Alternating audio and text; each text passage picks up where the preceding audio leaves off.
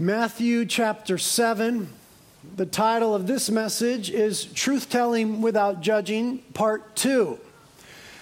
There's some details we need to take care of from last week. We spent most of last week talking about the without judging part. We need to spend a little more time, give a little more attention to the truth-telling part. And just be sure that we've got that down. As you guys are opening up in your Bibles to Matthew 7, I do want to remind you that my notes that I preach from are available online before every service for you guys to download.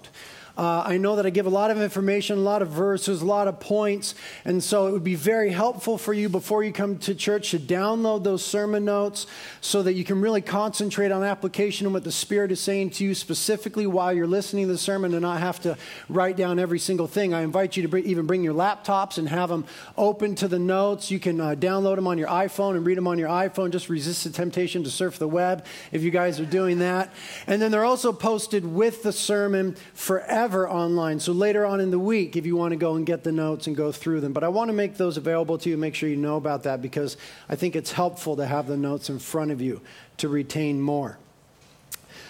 Lord, we ask that as we're in your word now, that you would do a deep and beautiful work in our hearts. Jesus, that more than ever we would be in awe of your love. More than ever we would be transformed by your grace. This incredible truth that though you're a righteous and holy God who we have radically sinned against, you love us and have not condemned us, but Jesus took your wrath for us on the cross, and he conquered sin and death to give us new life. And now we live a life of favor before you. Our standing is in righteousness. You deal with us according to grace and kindness. And that, Lord, even as we continue to fail, you are very nice to us. We ask that these truths would be beautifully transformative in our lives, in our community, and in the nations. And that we would be agents of transformation, having grasped, laid hold of by faith, the truth and the fullness of your gospel. On this very hard topic today, Lord, we ask that you'd speak to us about how to be truth tellers, how to confront error in the right way that glorifies you and is consonant with your word. We ask that you'd please anoint me to teach and to preach for your glory. In Jesus' name, amen. Well, last week we looked carefully at the fact that Jesus forbids us as Christians to judge and condemn others. If you weren't here last week, you've got to get that message because, again, this is part 2 and they go together, and that was important information. And we looked rather carefully at what it doesn't mean to judge and condemn and what it does mean to judge and condemn. And that's a complicated issue for us in our Christianity. So we're trying to sort that out. And the reason that we're examining this so closely is because we have been fascinated by the way Jesus dealt with a woman caught in adultery. We've been fascinated by the way that he deals with a person who has performed poorly. How he treats her, how he treats us with such kindness, that she was clearly guilty and we are clearly guilty. And Jesus didn't deny that. He didn't gloss over that. But instead, because of the cross, he was able to say to her, I do not condemn you. And we're fascinated by a God who is so thoroughly offended by sin, and yet because of the own giving of himself is able to free us from condemnation and restore us to fellowship. We are fascinated not just by John 3:16 that God so loved the world, but by John 3:17. For God did not send his Son into the world to judge the world, but that the world might be saved through him. So we're examining this concept of judging and condemning and truth-telling because we're fascinated by the God who pardons the wicked, who came not to judge the world, but to save the world. Jesus, then, this one who refuses to judge and condemn sinners, but rather frees and restores them, becomes our model. He is our model for living life on mission as we take Christ into culture. He is our model for interpersonal relationships as we embody Christ to one another. And as we're discussing these things, we quickly realize the difficulty that this presents, this concept, judging, condemning, and truth-telling, for two reasons. The first reason we realize it's difficult is because we are so thoroughly prone to judging and condemning one another. I hope that you've realized that this week, as I have been continuing to realize that as we dive into the Word of God on this topic, how given we are to doing this in all sorts of different ways with tons of different people all the time, over and over again. I hope that this week you've been enlightened by the Spirit of God and you've been wonderfully rebuked by the Spirit of God. And you've been made more aware of your attitude toward other people, as I have been. If after last week's teaching you have not been made more aware, if you haven't been drawn to a deeper place of repentance and humility, and if you haven't started to view people differently, then one of a few things is happening. Either number one, you are absolutely amazing. Or number two, you did not pay attention. Or number three, you do not care and you are not applying the Word of God to your life. Some of you are absolutely amazing. And you're doing very well. Others of you are like me, and you need to repent more now than you realized a few weeks ago. And we need to remember the consequences of our judgmentalism and of our condemning other people. We spoke about them last week. We'll look at it now from James, the same idea, James 2:13. For judgment will be merciless to one who has shown no mercy. Mercy triumphs over judgment. The New Living Translation says it simply and somewhat more clearly, yet less poetically. It says, there will be no mercy for those who have shown no mercy to others. But if you have been merciful, God will be merciful when he judges you. As we discovered last week and we see again here in James, in some way, the way that we deal with people will affect the way that God deals with us. The degree to which we experience the life of Christ in us and through us is affected by our attitude toward others.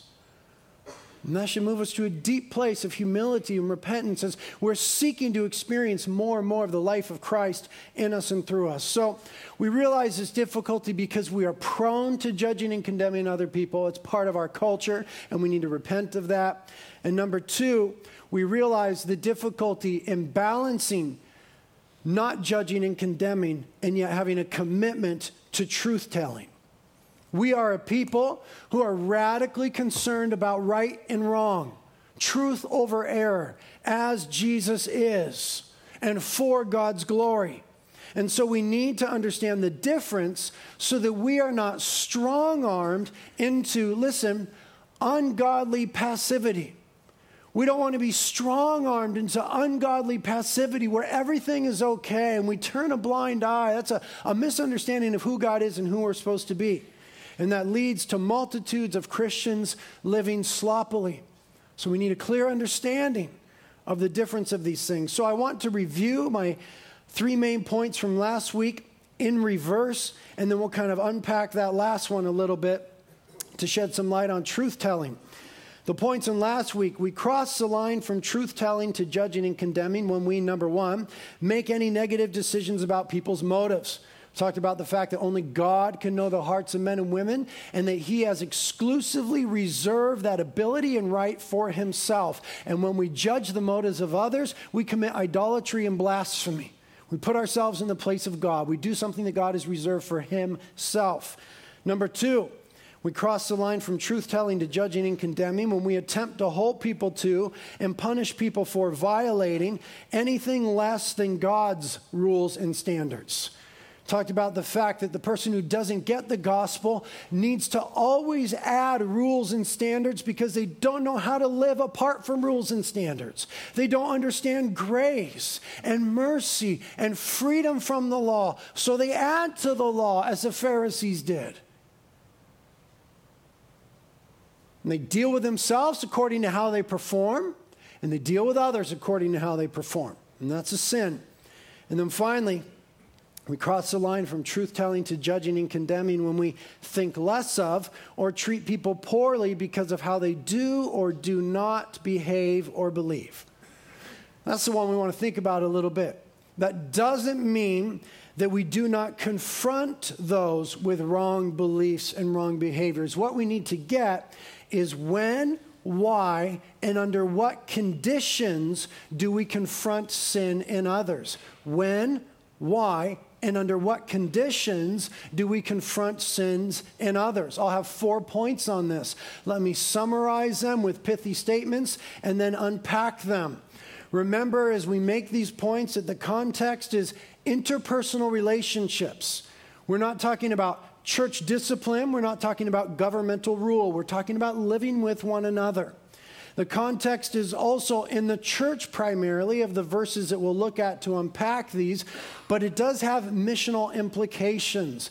This does dictate how we deal with those outside the church. All of these 4 conditions that I'm going to give you right now must be met when we confront the sin of others. Number 1, we confront sin when we are genuinely concerned for the well-being of the other. We confront sin when we are genuinely concerned for the well-being of the other. Number 2, we confront the sin of others only after we have confronted sin in ourselves. Number 3, we confront sin with the goal of restoring the other, not punishing him or her. And number 4, we confront sin in an attitude of genuine, other-centered, God-glorifying love, gentleness, and humility. I'll clarify those by stating the opposites. We do not confront sin when we, number 1, are concerned primarily about our well-being. We do not confront sin, number 2, when we are concerned primarily about others' failures. We do not confront sin, number 3, when we desire to punish others for their failures. We do not confront sin, number 4, when we have an attitude of anger or a desire to reject. We need to see these in Scripture and unpack them a little bit. The first place that we see these is in Matthew 18, verse 15. I'll put it up on the PowerPoint for you so you can stay in Matthew 7. Very popular statement by Jesus. It says, "And if your brother sins against you, go and reprove him in private. If he listens to you, you have won your brother." Now, when we hear that, most of us who have been in the church or involved in Christianity or reading our Bibles for a while immediately think ahead to the following verses that have to do with church discipline. It starts here in verse 15 by saying, if someone sins against you, go to them in private and deal with it. If that fails, in the next verse, it'll say get another couple people, so there's some witnesses, and go as a small group to confront it. If that fails, you take it before the church, meaning the leadership of the church and churches such as ours. And if they still don't repent, they're put out of the church in an exercise of church discipline with the ultimate goal that they might come to their senses and be restored to fellowship with Christ and with us. Most of our minds go immediately to the church discipline part and skip over this interpersonal part. The reason is, number 1, we like leadership to handle things. That's one of the problems in the church. We put too much on the paid clergy, on the people up front, on the professionals, so to speak, and we want them to handle our Christianity. We want them to handle the church, failing to realize that we are the church. We are the church, and we have the priesthood of the believers, that every one of us is called and anointed by God to be the church, to do these things. But we have this consumeristic failure within the church in America where we want the leadership to handle it. So we immediately jump ahead to church discipline. The other reason, more sinisterly, if that's a word, more sinister reason that we skip ahead to the next points is because we like others to get busted for their sin. We do. We love grace and mercy for us. We love when we get away with it and we don't get busted and someone lets us off the hook and they're kind toward us. But we like other people to get busted. And so we skip ahead to the point where it says the church is going to have to deal with them. But I want you to see where Jesus started here. He started with the one-on-one relationship and the hope of restoration. The rest is if that comes into play if that primary relational effort fails. But Jesus started by dealing with the one-on-one aspect with the goal of restoration, of restoring and making right relationship. The rest is only when that fails. And that's another sermon, the church discipline thing. What I want us to see here is that we do at times confront sin. No doubt about it. Jesus says here, if your brother sins against you, go to him and reprove him. But I want us to see the goal in that. The goal in that is to win the other person back to a place of healthy relationship. It says if he listens to you, you have won your brother. The problem with us is we want to win arguments. We want to triumph in conflict. We're more concerned about being right than being reconciled. This is an area where I've failed in my own personal life and in my leadership so many times. I was more concerned about being right and winning the argument than I was being reconciled. And that's a failure. Jesus here is always pressing us toward the importance of people. That's not to say that right and wrong are not worth fighting for. They are. But we do not sacrifice people on the altar of right and wrong. The reason that we don't do that is because Jesus was sacrificed on the altar, the cross, in our place. Therefore, we don't need to sacrifice people on the altar of right and wrong. That's kind of the point of the cross, is that Jesus dealt with, handled, took that justice for us. And so the goal in our relationships is always restoration, never rejection. It's always restoration, never rejection. That's why Jesus dealt with a woman caught in adultery the way that he did. That's why we're fascinated. Because of the cross, he wasn't merely letting her off the hook. He was putting himself on the hook in her place that she might be free from condemnation, that she might be restored. So, we confront sin when we are genuinely concerned about other people and our right relationships with them. The phrase there is, you have won your brother. We need to temper that now with something I think we all know by common sense and by Scripture, and that is that we don't always confront sin. Then we would fall into sin sniffing. We would fall into detrimental fault finding and legalism, and we would be heavy-handed and lose the joy of the Lord and not be a community of freedom anymore. I think we know this intuitively from relationships like parenting and marriage, that we don't nitpick each other's faults. That's not the gospel.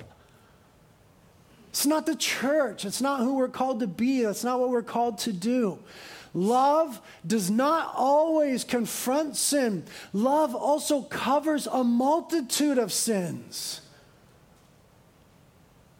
And we need the Holy Spirit to know how we balance that. And when we confront and when we cover. Now look here in Matthew 7. A couple verses of review from the parallel account in Luke 6 last week, and then some new material. Verse 1, Jesus says, "Do not judge, lest you be judged. For in the way you judge, you will be judged. And by your standard of measure, it will be measured to you." New material now in verse 3. "And why do you look at the speck that is in your brother's eye, but do not notice the log that is in your own eye? Or how can you say to your brother, 'Let me take the speck out of your eye,' and behold, the log is in your own eye? You hypocrite. First take the log out of your own eye, and then you will see clearly to take the speck out of your brother's eye." Very familiar passage there. Lots of imagery. We can see ourselves walking around with these big logs sticking out of our eyes. And the word hypocrite is something we like to point toward other people, but we need to remember that culture has assigned it to us. That the not yet Christian world sees us primarily as hypocrites.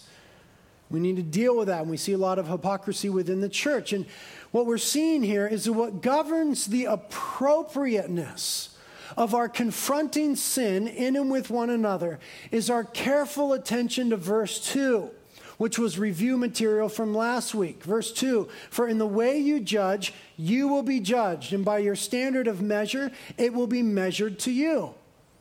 What governs our confrontation of each other's failures is an overarching attitude of Christ-like generosity. Remember last week we spoke about that in the way that we measure out grace and kindness and forgiveness to others, it will be measured back to us. And we had that ancient imagery of grain being given, and it's put in the container, and it's pressed down so as to fill up all the spaces, so you get a generous amount of it. It's shaken together to fill up all the crevices, and it's flowing over, pouring over into our lap. And so if our attitude is obedient to that call of Christian generosity and measurement toward others, that's going to go a long ways in confining and conforming and dictating and controlling how and when we confront sin in one another. If we're ruled by the attitude of generosity, oh man, they've blown it so badly. But so have I. And God has dealt with me so kindly, so wonderfully. He's been so nice to me. I'm going to be so nice to them, so generous with them. I'm going to let love cover a multitude of sins. Think of that word, a multitude of sins. We're concerned about every little sin with one another, but love covers a multitude of sins. And when our hearts have been revived by the gospel of God and we become aware of the kindness that we experience from Him, it causes us to be generous with each other's failures, generous in extending kindness. A core component of the mission of God and our Christian faith is that we have been blessed to be a blessing. Right? The Abrahamic covenant, Genesis chapter 12. That extrapolates out to us. We are blessed by God in order to bless other people. We are not merely the recipients of God's gifts and blessings. See, there's a disconnect. Because we often want the gifts and we want the blessings and we just want to be recipients. We just want to receive, but we are not called to be merely recipients, but we are called to be channels of God's gifts and His blessing and His kindness and His grace and His mercy. We're called to be channels. We circumvent the mission of God and true Christianity and the outflow of the gospel when we become mere receptacles. When we merely want to receive, we're called to channel. Everything. Every good gift and blessing that comes to us by God is both for us and then supposed to flow from us into the lives of others. As God's channels, we must realize that we do not exist merely to enjoy what God has given us. That's one component. We should enjoy it. But we don't merely enjoy it. We are to pass on what God gives us. And primarily in our context here, it's forgiveness, grace, kindness, compassion, mercy, freedom. This concept is inherent in creation. God created us to be image bearers, channels of who He is to the world and to one another. And it's explicit in such statements as Colossians 3, verse 12. So, as those who have been chosen of God, holy and beloved, put on a heart of compassion, kindness, humility, gentleness, and patience, bearing with one another, and forgiving each other, whoever has a complaint against anyone, just as the Lord forgave you, so also should you. There's that channel thing. Just as the Lord forgives us, as we have received, we now give. It's that idea of having been created in the image of God, but having fallen from grace, and then the cross of Jesus Christ comes, and we are recreated in the image of God. We become redeemed image bearers.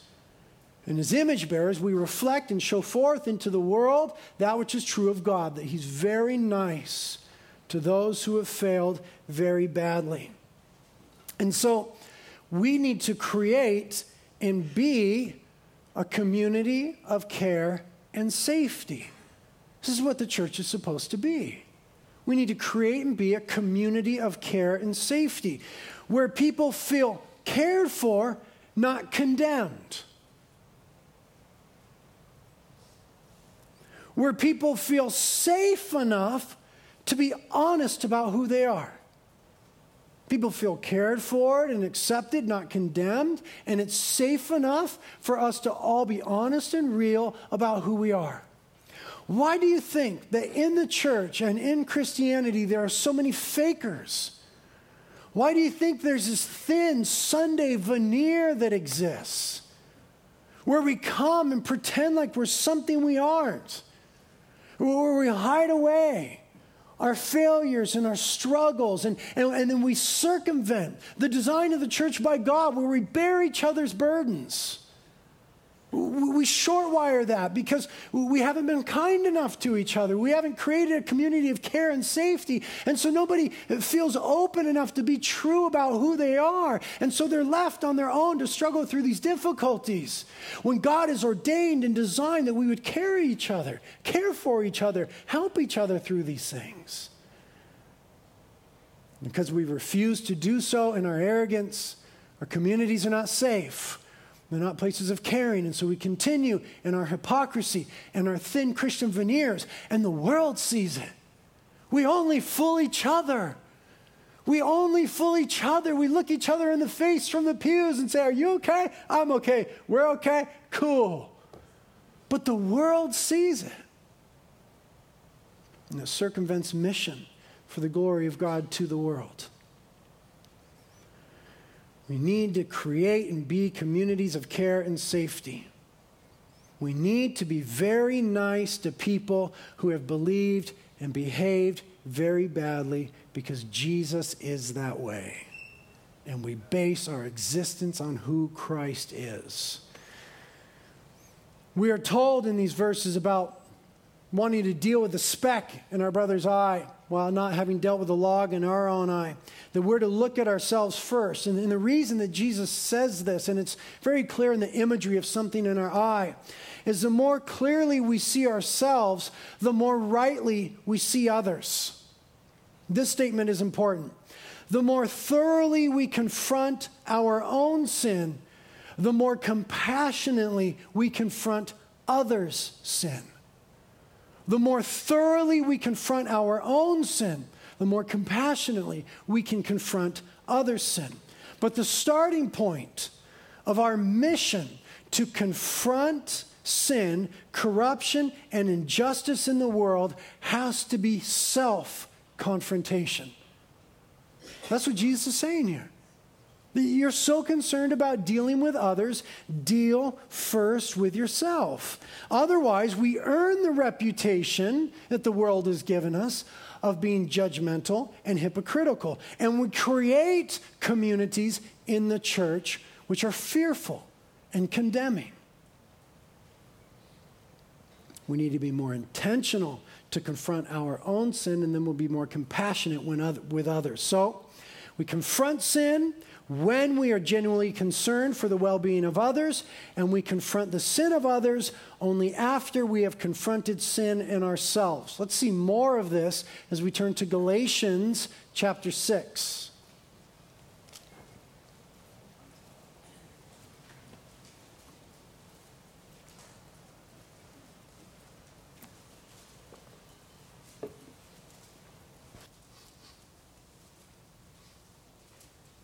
Galatians chapter 6.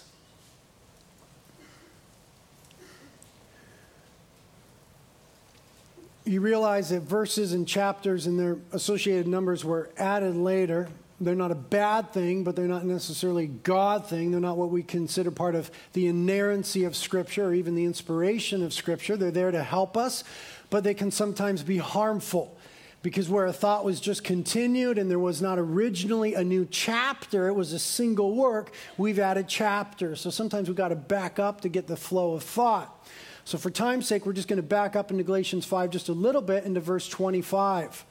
Galatians 5:25. Says, if we live by the Spirit, let us also walk by the Spirit. Okay, we have new life through the Spirit of Jesus Christ, so let's live accordingly. Verse 26, therefore let us not become boastful, challenging one another, envying one another. Brethren, if a man is caught in any trespass, you who are spiritual, restore such a one in a spirit of gentleness, each one looking to yourself, lest you too be tempted. Bear one another's burdens, and thus fulfill the law of Christ. For if anyone thinks he is something when he is nothing, he deceives himself.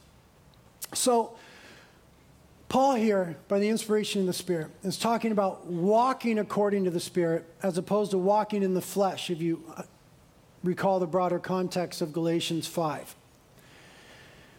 When we're walking in the Spirit and not being ruled by the flesh, we're humble toward one another. We're content with our identity in Christ. When we're not, it's verse 26. We're boastful. We're competitive. We envy one another. We begin to deal with ourselves on the basis of comparison, which is utter folly. Because you can always find someone who's doing worse than you. But if you look hard enough, you can always find someone who's doing better than you. So it's completely meaningless. But we live in a culture that has conditioned us to compare. And we live in a culture that I might say inspired by Satan has held up examples that we cannot attain to. We have idolized human beings. We have overlooked their horrific shortcomings and put them on a pedestal. We have airbrushed them and remade them and refashioned them and publicized them and imagined them and fantasized about them to a point that is unreal. But it conditions the human soul to operate on comparison.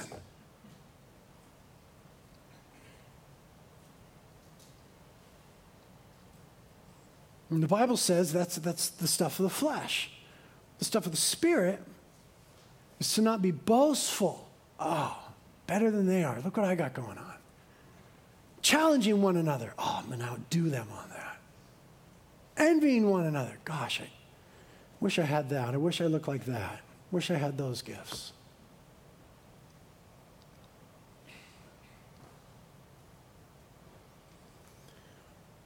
What this does when we have that attitude is it causes us to deal with people poorly who fail.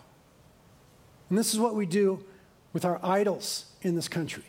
We raise them up just as high as we can so we can see how far they fall. And we delight in their falling as much as we do their exaltation. And so this thing is deep in us of handling poorly other people's failures. And so in the same thought then, the author says, brethren, if any man is caught in any trespass, you who are spiritual, restore such a one in a spirit of gentleness, each one looking to yourself, lest you too be tempted. Moving away from comparison to self-confrontation.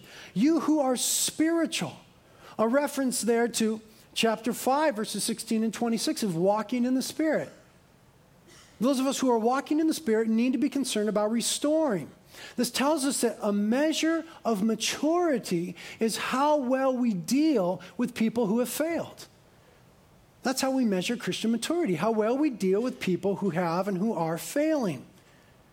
And when we do confront sin, the goal is always to restore, not to punish. Interpersonal relationships, not talking about church discipline, not talking about governmental things. Interpersonal relationships, the goal is always to restore and not to punish. The idea of restore here is to put a thing back in its appropriate condition. Someone's caught up in sin. You know what happens when you sin, right? Life goes wrong. Things get messy. Things get weird. Things go awry. To restore someone is to put them back in the right condition. It's a verb. It's an action word. It means that we have together as a church a active responsibility toward those who are performing poorly in our midst. To restore them. To help them get back to the appropriate condition. This is a word that the ancients would use for fixing or mending things. Fishermen would use it to talk about mending their nets. Same word in the Greek. Physicians would use it to talk about setting a bone or mending the body in some way.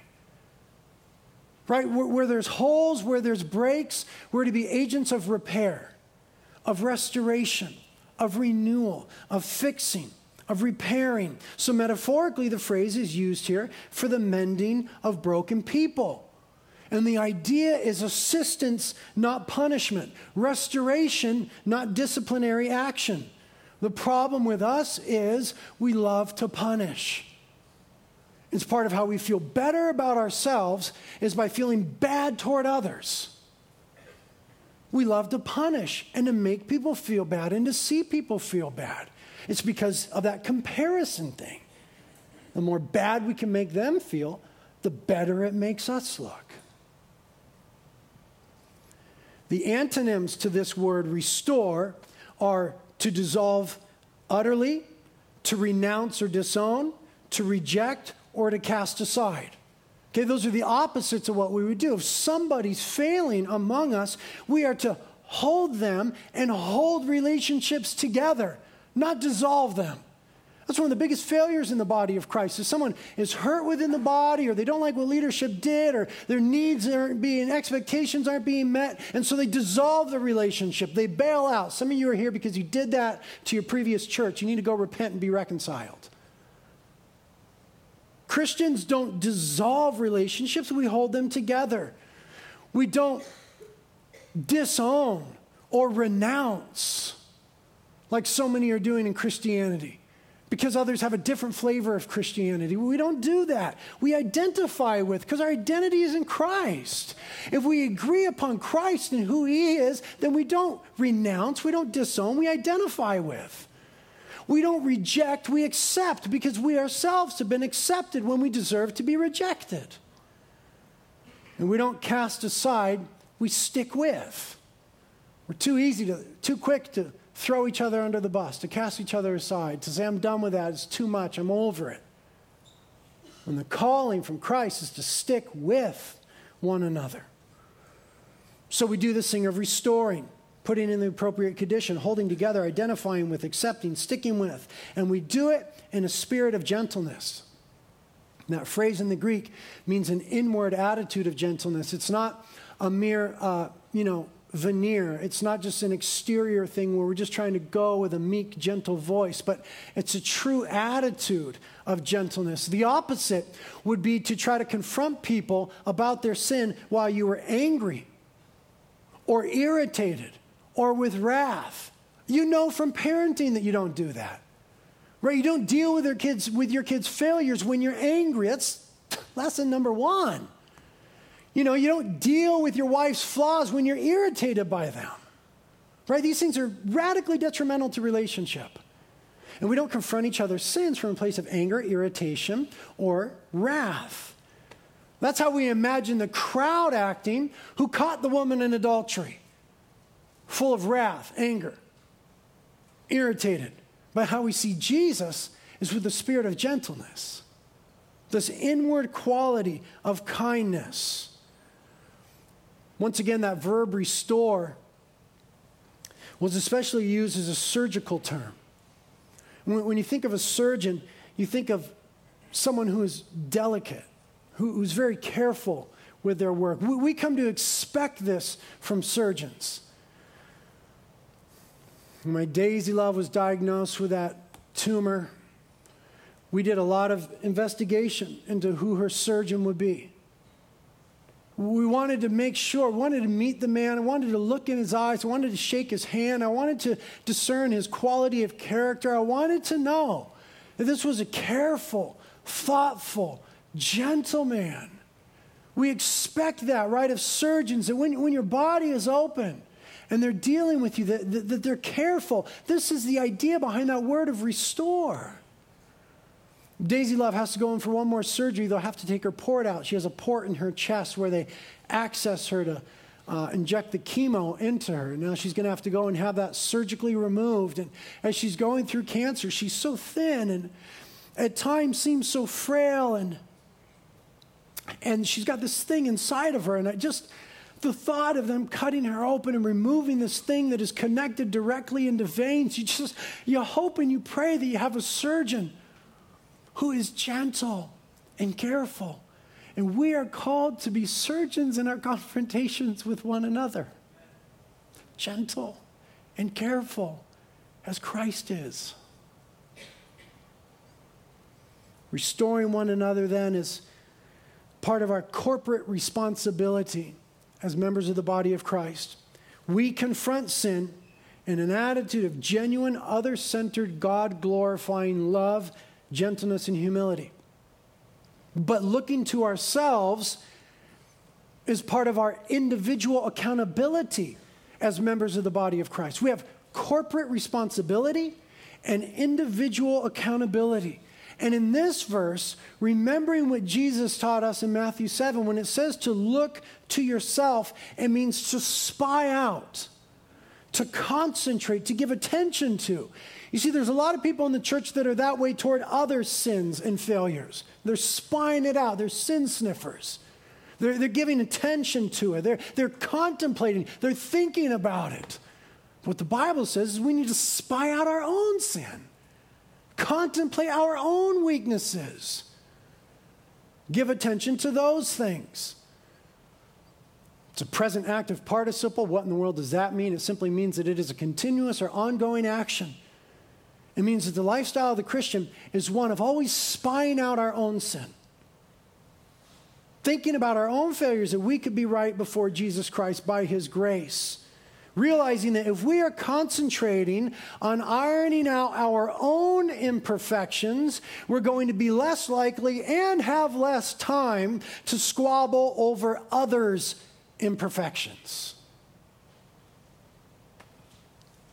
Warren Wiersbe, commenting on this verse, said, "The legalist is always harder on other people than he is on himself.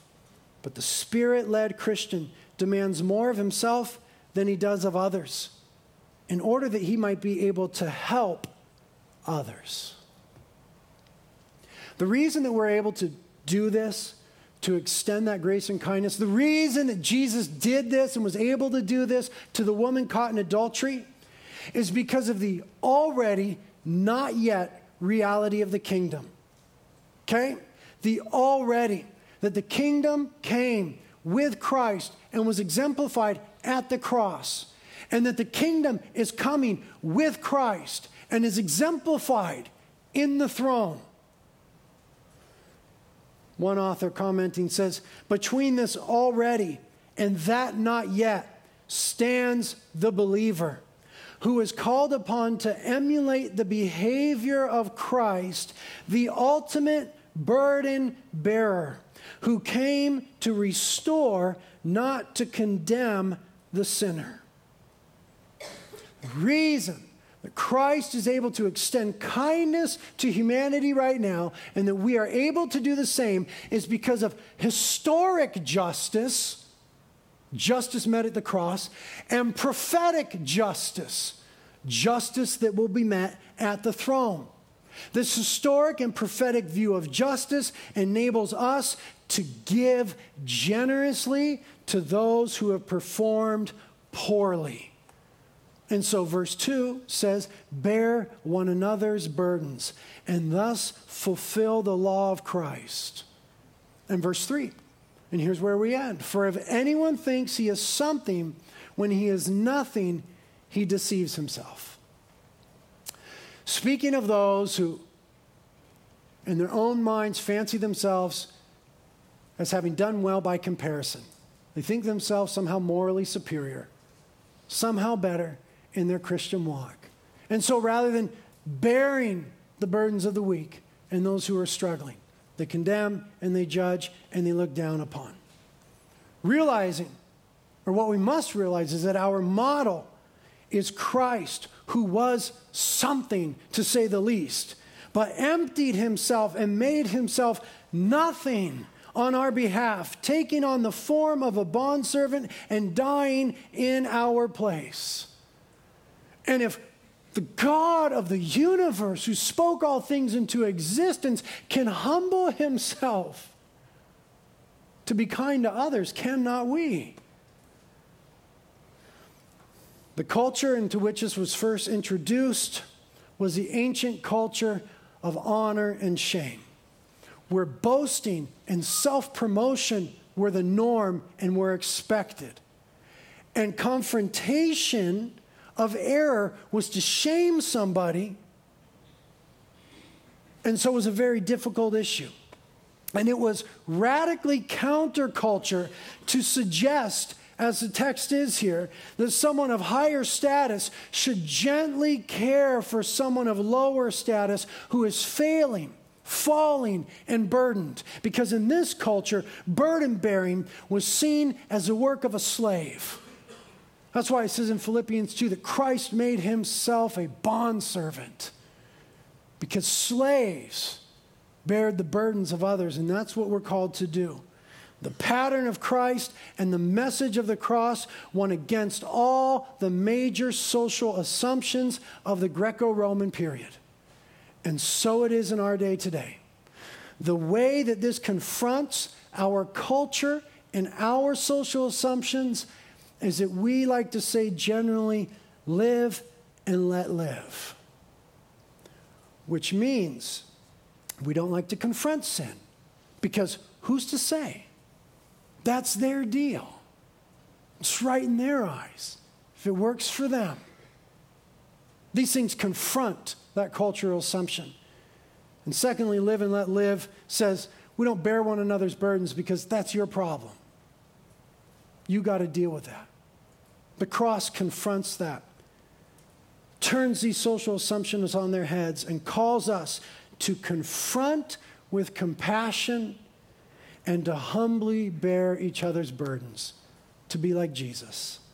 Lord, we ask for help in these things.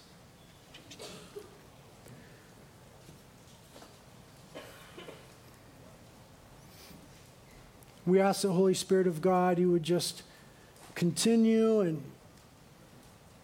do a deep work in us of transformation. You alone know the issues of our hearts. You know what needs to happen. We can't summon this. We can't fake these things. We are not good at these things. We need to be transformed, redeemed, image bearers of a merciful and compassionate God. Perhaps, Lord, you would somehow enlighten us of how much mercy we've received, of how kind you've truly been to us. Perhaps you would rattle us out of self-absorption, bring us to a place of deep humility. I invite you to come and get on your face before this awesome God. Be humbled by the cross as you take communion, and if you need any help of any sort, the prayer team is here.